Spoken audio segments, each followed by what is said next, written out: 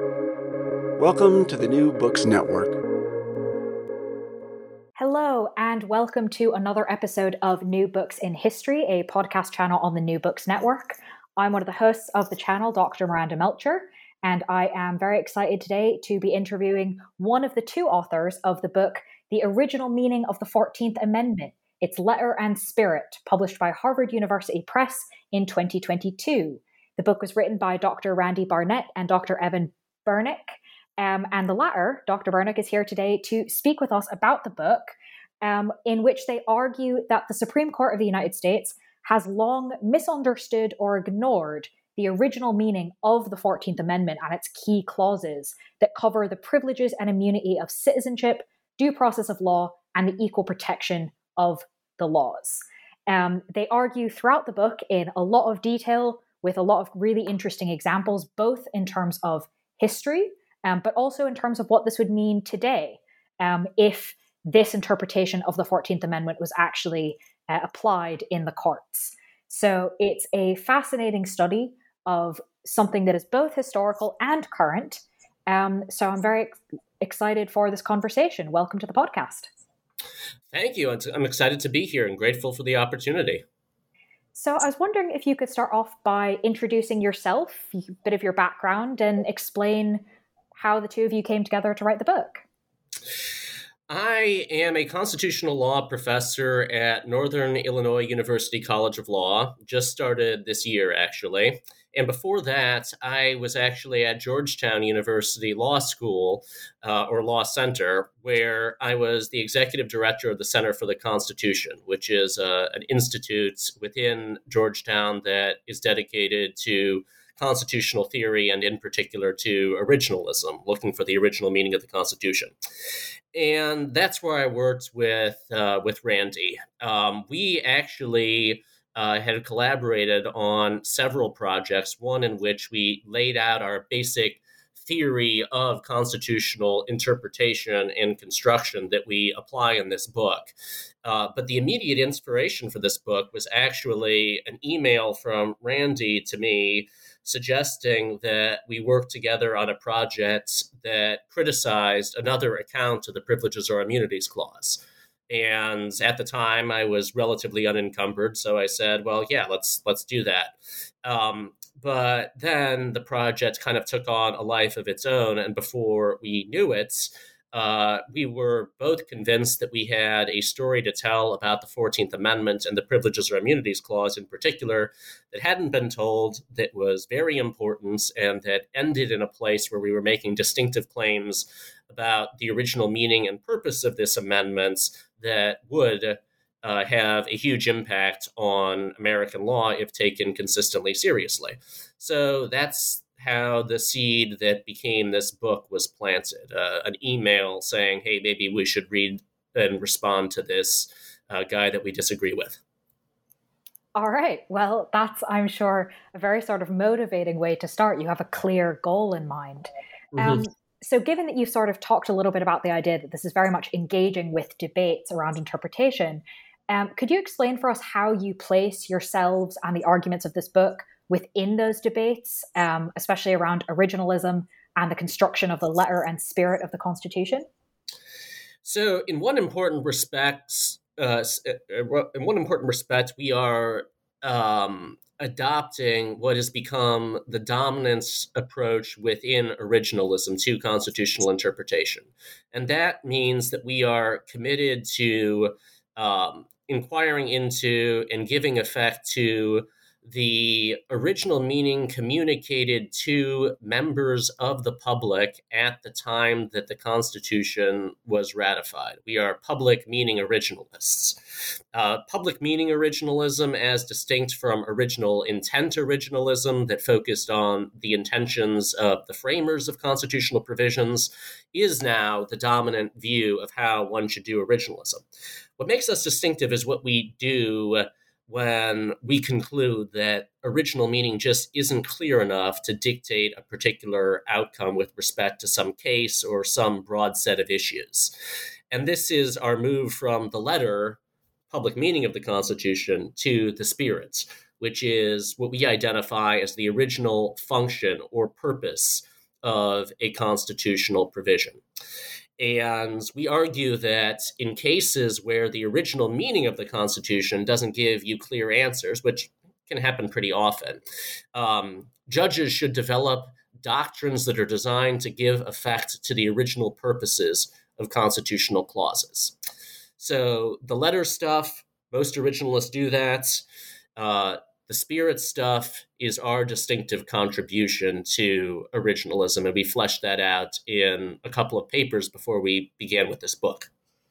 And throughout the book, you do look at those in sort of distinctive pieces that build on each other, which I think is quite helpful for helping readers and potentially listeners of this episode understand sort of how you look at the letter sort of by itself, the spirit by itself, and then what putting those together really means.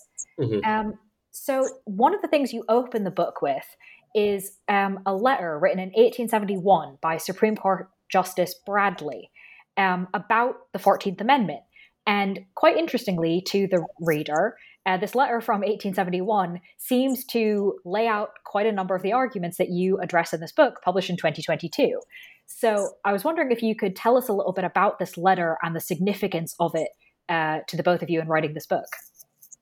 So this is a letter that is written by Justice Joseph Bradley several years after the ratification of the 14th Amendment in connection with a case that he is deliberating about at the time. And originalists have learned to be, for understandable reasons, wary of evidence of original meaning that is, or wary of using evidence that postdates the ratification of the Constitution or a constitutional provision to shed light on the meaning of that provision, because things can change over the course of time and original understandings can be lost. But Justice Bradley's account of the original meaning, his understanding of the original meaning of the three big rights guaranteeing clauses in the 14th Amendment, is compelling to us, not because it provides compelling evidence of what the clause originally meant, but because, based on the investigation that we conduct over the course of this book, it's pretty much right. So he has a view of the Privileges or Immunities Clause that includes rights associated with American citizenship that are sometimes listed in the text of the Constitution in what we call the Bill of Rights, the first 8 amendments, but also rights that are not listed in the Constitution, but have endured for a long period of time and are associated with citizenship. With respect to due process of law, he doesn't talk a ton about that, but he talks about equal protection as a guarantee. This is the Equal Protection Clause, of protection against not only state action that's discriminatory, but failure to protect against private violence. So the Equal Protection Clause is a guarantee of protection against private violence. That in particular is an understanding that really has been lost in Supreme Court case law over the course of the past century and a half since Bradley wrote that letter. And one of the reasons that we foreground this letter, first of all, is because it's an interesting historical discovery that Professor Barnett made. And second of all, because it really does anticipate some of the basic arguments that we make about the meaning of this important amendment. It was quite interesting to see. I think it was every piece of your argument except one, I believe, was in that letter, which was a really interesting way to start the book, almost as a sort of summary. Right. So moving from the sort of historical, so 1871, obviously, I was wondering if you could tell us about why we should care about this beyond just the history. So how would applying your rethinking of the 14th Amendment in practical context today change judicial understandings of the amendment, but actually, as you argue, maybe make fewer changes to decisions that have already been made than one might expect by the idea of reinterpreting an amendment? So you're right that part of what we argue is that a lot of the conclusions that we reach are already conclusions that the Supreme Court has reached, albeit through other means than we suggest. So the Supreme Court has, in cases interpreting the Due Process Clause of the 14th Amendment, recognized, guaranteed, and protected rights that we say are better understood as being protected by the Privileges or Immunities Clause. For example, we argue that the right to be free from unreasonable searches and seizures, because it's a right that's listed in the text of the Constitution and was deeply associated with citizenship, is best understood as protected by the Privileges or Immunities Clause. But the Supreme Court has said it is incorporated against the states by the Due Process Clause. Okay, so no big deal there. The bigger deal really comes in the form of differences between what the Supreme Court has said is guaranteed by the 14th Amendment at all and what we say is. So probably the most vivid example of this, and I alluded to this in discussing the letter, is that the Supreme Court has said that the 14th Amendment guarantees to people protection only against state action. It doesn't speak to state failures to protect people's basic rights, and it doesn't constrain the activity of non-state actors. And we argue, based on our understanding of the concept of equal protection as it was understood first by abolitionists during the antebellum period and then by Republicans from whom the abolitionist movement fed into, that it's actually the Equal Protection Clause includes more than protection against state action. It includes protection against private violence. So this would immediately change the results in a string of Supreme Court cases holding, for instance, in a case called United States v. Morrison, that Congress can't enact a remedy for victims of gender-motivated violence, can't empower victims of gender-motivated violence to seek civil remedies in the courts because such violence is private violence, private action, therefore not state action, therefore beyond Congress's power to enforce the 14th Amendment. So that's a good example of a definite change we would make. In general terms, part of what we're doing is saying the Supreme Court has gotten a number of things right, momentously right, but it has done so for reasons that are not consistently particularly persuasive and have caused some unwarranted doubts about whether those decisions are correct. And also it's gotten things that are flat out wrong. And I suppose the third thing that we criticize the court for is not having a good framework for making these kinds of decisions in the future. It has this gauzy, very vague approach to identifying and protecting fundamental rights that we try to improve upon by providing a formula that is more precise and, in our view, more consistent with the function of the 14th Amendment. Okay. Thank you for explaining that to us. I think that's something that usefully highlights sort of the way that this has been a continued debate. And your book is a useful addition and contribution to it. So to get into the sort of meat of the particular interpretation that you're arguing, why do you argue that we should understand the due process clause or clauses as instead the due process of law clauses? Why does adding the two words of law make it much clearer? So the core reason that we do this is to fight against an intuition that really has dominated discussion of what is usually called the due process clause means, to the effect that the due process clause is about process. And we argue that shorthand's due process clause misleads people into rejecting before they've even done the digging into the history. the idea that the due process of law clause might not just impose restrictions on the procedures through which the government can take away your life, liberty, or property, but also place restrictions on the content of laws themselves. So, due process clause, you're thinking just process. Common law rights like fair notice, an opportunity to be heard, a neutral arbiter, maybe a jury. We argue that that understanding of due process is correct, but it's incomplete. Due process of law, as it was understood at the time that the 14th Amendment was ratified, had come to stand for a broad guarantee against arbitrary efforts to deprive people of their life, liberty, or property for reasons that don't serve any legitimate governmental purpose.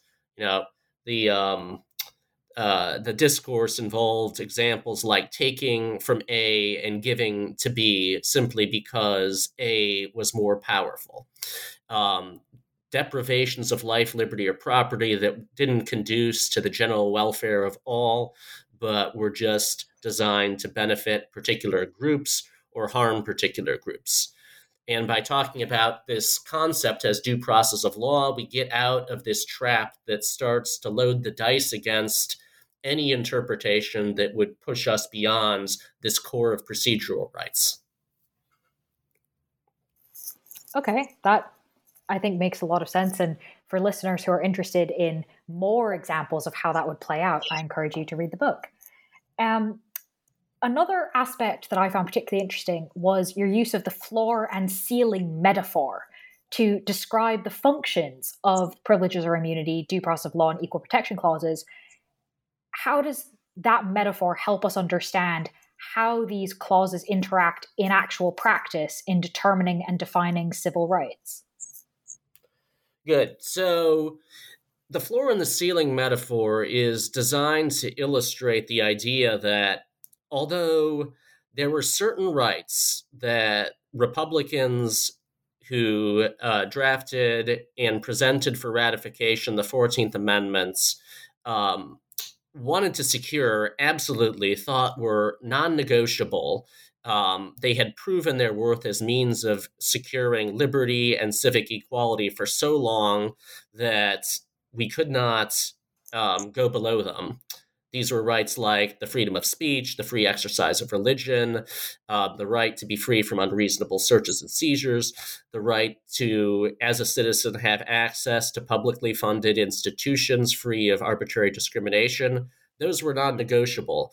But the ceiling is designed to illustrate that Republicans had a conception of privileges or immunities that allowed for the recognition based on experience that rights that had not previously been seen as fundamental to citizenship could be proven to be fundamental over the course of time. So we argue that the Privileges or Immunities Clause sets a floor consisting of rights like those listed in the Bill of Rights, listed in the Civil Rights Act of 1866, which Republicans wanted to put beyond constitutional doubts, and rights that were widespread and deeply entrenched in the states at the time, but also left room for the development of new rights through the same basic processes, either through the recognition by a broad number of states for an extended period of time that this was centrally important to citizenship, or through a subsequent constitutional amendments. And a ceiling could be built out of those newly recognized guarantees. You can't go below the floor, but you can continue to build up and raise the ceiling. It was a good metaphor. I'm sure it's very helpful to your students as well as your readers. Going back to one of the things you talked about towards the beginning about your contribution that you're particularly making in the book, the idea that how to resolve when original public meaning doesn't quite make things clear enough. In the book, you two offer 3 steps to good faith interpretation and construction. That's a quote. Good faith interpretation and construction. Can you introduce us to what these 3 steps are and sort of how you came up with them, given that this was quite obviously a gray area? Right. So this is a gray area. It is not something that originalists um, have converged upon an answer to dealing with the question of what you should do when the meaning of the Constitution runs out. But we do develop a framework for resolving it, and even developing a framework for resolving it is something that is kind of new under the sun with respect to originalism. Originalists had, including my co-author, to this point actually suggested that originalism just might not speak to what happens when the Constitution runs out, when original meaning runs out. And what we say is, no, there's something that one can do that is genuinely originalist when the Constitution runs out.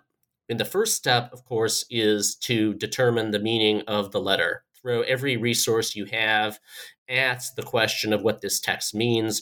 Try as best you can to determine what language games were being played at the time that the Constitution was ratified, and only then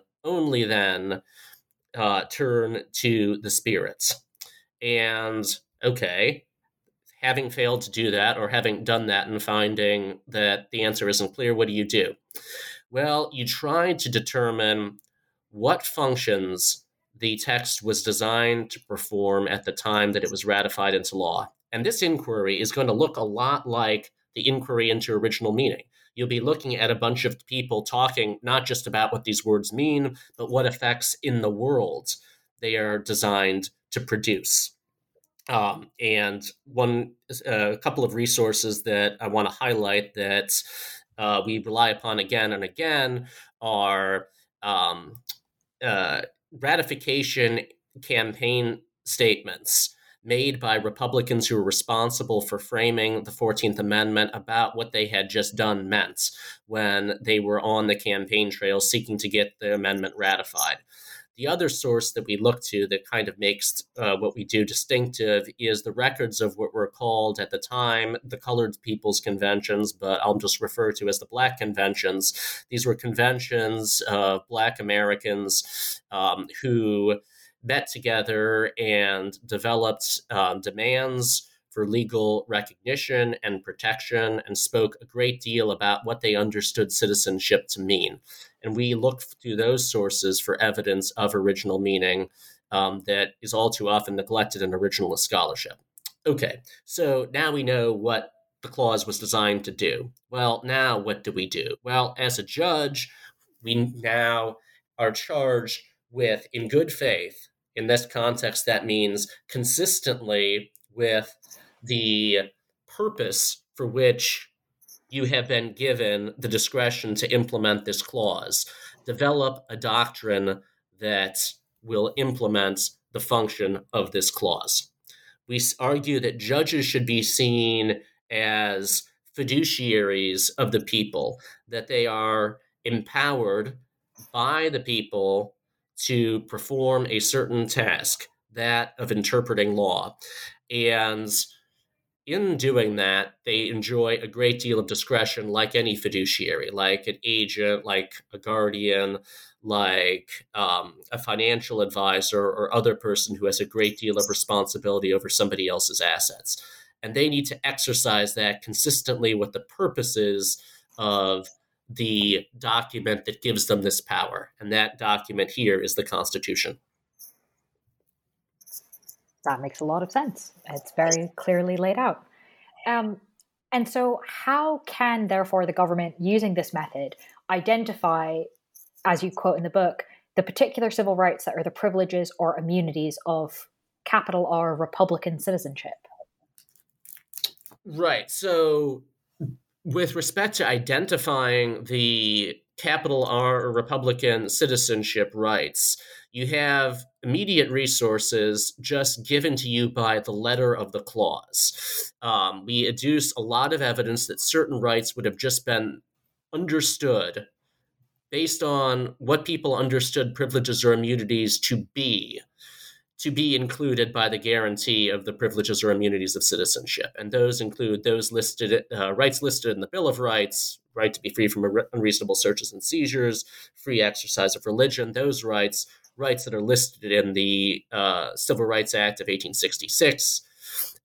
Those are just going to go in with the letter. Okay, well, what about other rights? How do we go about identifying them? And for those rights, we say what judges should do when trying to determine whether a particular right is a privilege or immunity of citizenship or not, is to determine whether this right is widespread in the states, specifically whether a supermajority of the states, 2/3 of the states, have recognized this right and extended it to citizens for 30 years. So a generation and a supermajority. That's the framework that we say judges should follow. When it comes to the edges of this framework, it is in a certain sense arbitrary. Why not 31 years rather than 30 years? Why 2/3 of the states rather than 2/3 plus one? But the argument that we make for this formula is that 2/3 supermajority is what's required to make a constitutional amendment. And when judges are recognizing new privileges or immunities of citizenship, they are doing something that is similar to the ratification of an additional constitutional amendment, although, of course, not identical. And the 30 years is just designed to roughly track the amount of time that needs to pass before you can really get a sense of whether a right really is essential to citizenship, whether it does promote individual liberty and civic equality, or whether it has a negative effect. And so, talking about kind of to a degree, the impact of this, you argue in the book that the Equal Protection of Laws Clause, as you interpret it, quote, recognizes a positive right to have one's negative liberty secured by the state, which was, among other things, an incredibly concise way of summing up a very large argument. Can you expand a bit on this, please? Sure. So the negative positive right distinction is basically the distinction between freedom from and freedom to. If you have a negative right, that means you have a claim to be free from government to a certain extent. If you have a positive right, then you have a right to claim something from the government to a certain extent. And what we argue is that Republicans who operated generally within a framework according to which the purpose of government was to, at its very basic level, protect natural rights, and in this sense, protect negative rights, because natural rights are rights that you could enjoy in the state of nature where there's no government at all. But they recognize that one of the basic functions of an existing state is to ensure through infrastructure, institutions, that one's freedom from both the government and other people is protected. You get, out of this initial commitment to natural rights, also a positive right to protection from the government and protection by the government against other people. And this was particularly important to abolitionists and the enslaved people for whom they fought and for whose rights they advocated, because during the antebellum period, even in the northern states that were relatively less oppressive when compared to states that outright embraced chattel slavery, couldn't speak without fear of being attacked by angry mobs who thought they were sowing disunion and encouraging anarchy. So the need for protection from private violence and not just, state officials that were determined to impose white supremacy was something that was incredibly important to abolitionists. And it also became important to supporters of the Union in the wake of the Civil War. Former Confederate states, after they lost the Civil War, quickly developed a bunch of laws that were designed to keep Black people in a state of subjugation and also to punish their allies in various respects. But the other thing that they did was simply allow sympathizers of the Confederacy to attack and otherwise deprive Black people and their white allies of their rights. The rise of the Ku Klux Klan took place in the wake of Reconstruction, and the Equal Protection Clause it was in part designed to empower Congress to take actions through enforcement acts to protect people against Klan violence. And so, what sort of repercussions would interpreting the 14th Amendment essentially fully, as you argue in the book, would that have for things today? So, for one thing, it would upend Supreme Court case law that basically says that Congress has only a limited amount of space to act in order to protect people's rights against private violence. Really, the Supreme Court has said that there's very little that Congress can do about that to begin with. And that means things like the Violence Against Women Act can't get enacted. That means things like a hate crime act that's designed to protect people against hate crimes is at least constitutionally vulnerable in ways that it wouldn't otherwise be. That means police departments that either engage in a pattern of practice of not just over-policing and violating the rights of Black Americans, but actually failing to go into certain neighborhoods or provide protection for reasons that are invidious, would not be able to do so without fear of constitutional repercussions. A lot of implications there. Yeah. So, moving sort of to obviously, we cannot possibly go into every detail of the argument that you make in the book, and that's something that listeners can go read the book for if they're interested in them. But this gives a sort of really important overview of kind of what you're looking at and why it's important. But we are academics, so I do want to ask a little bit about the process of writing the book, which we touched on very briefly at the beginning.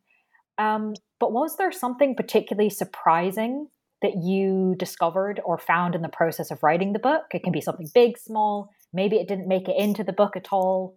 But I always find it's really interesting because you both are obviously the ones that are the closest to writing the book of all of the detail in it. So is there anything in particular that jumped out at you or that you remember jumping out at you in the process? I think the big thing that jumped out at me was just the degree to which abolitionists and Republicans embraced an understanding of the antebellum Constitution and its guarantees that was very legally unorthodox and unpopular, and worked through grassroots activism and eventually through the ordinary processes of legislation and constitutional politics to entrench this once radical and unpopular understanding into the law of the land. So abolitionists held what was at the time a totally wacky view that even before the 13th, 14th, and 15th Amendments were enacted, actually Black people had a constitutional right not to be enslaved, had a constitutional right to have certain basic rights of citizenship protected, and at least a few of them actually believed that those rights included the right to suffrage.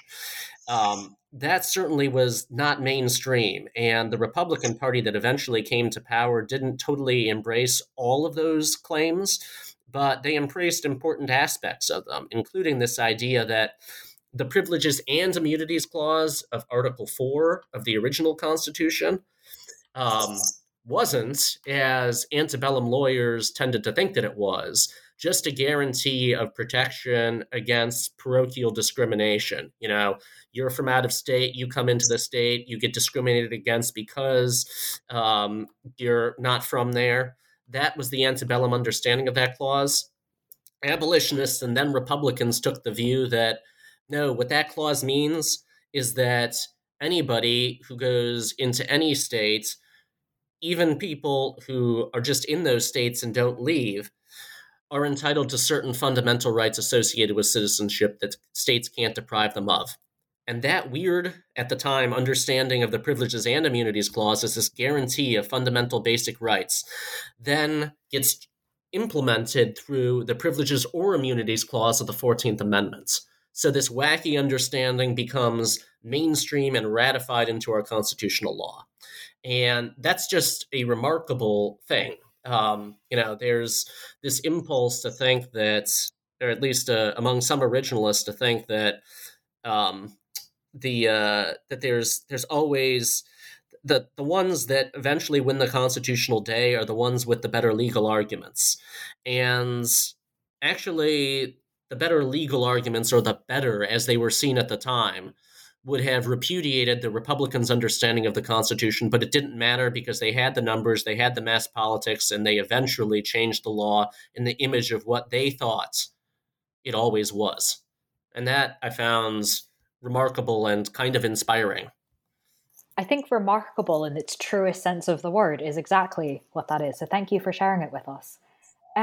And for my final question, the traditional question that does always feel a little bit mean to ask someone who's just finished a massive book project.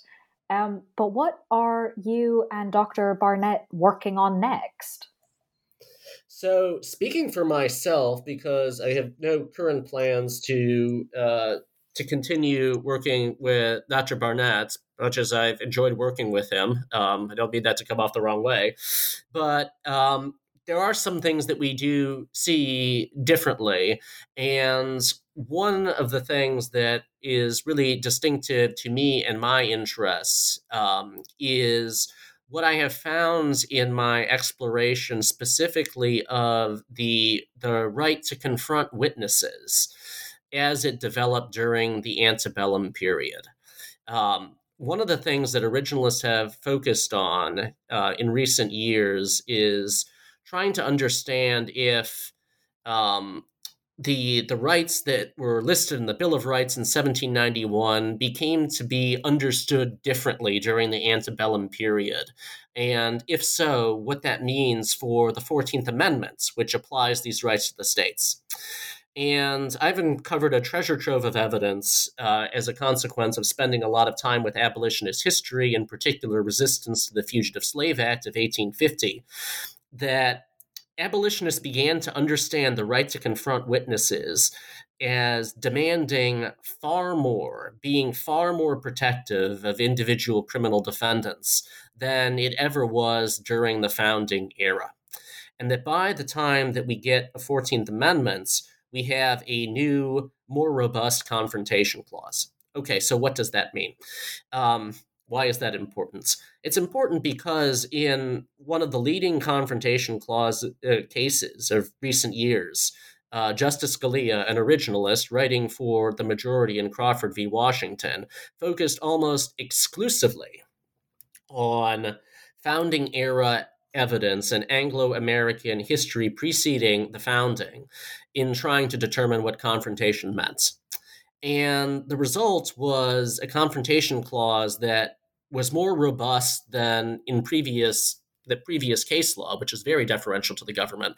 But I'm going to argue it's not nearly as protective of criminal defendants' rights as original meaning circa 1868 would require.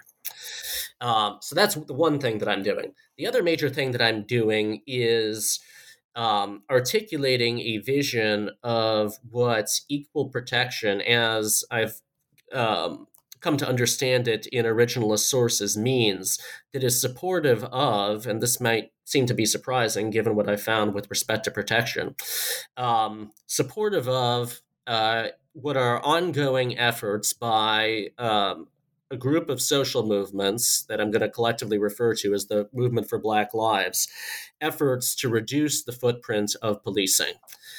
The running title of this article is actually, "Is Policing Unconstitutional?" And I draw upon the history of policing and the history of the 14th Amendment to argue that the protection promised by the 14th Amendment and the purpose for which the 14th Amendment was placed in the Constitution was in significant part to eliminate a form of subjugation that routinely takes place under current constitutional doctrine and has led to some of the highly publicized instances of police violence that have rightly raised deep questions about the scope and scale of the carceral state. Well, it certainly sounds like you're going to be very busy, despite having just finished this large project. So thank you very much for spending some time with us on the podcast. And for listeners who are interested, reminder that the book is titled The Original Meaning of the 14th Amendment, Its Letter and Spirit, published by Harvard University Press in 2022.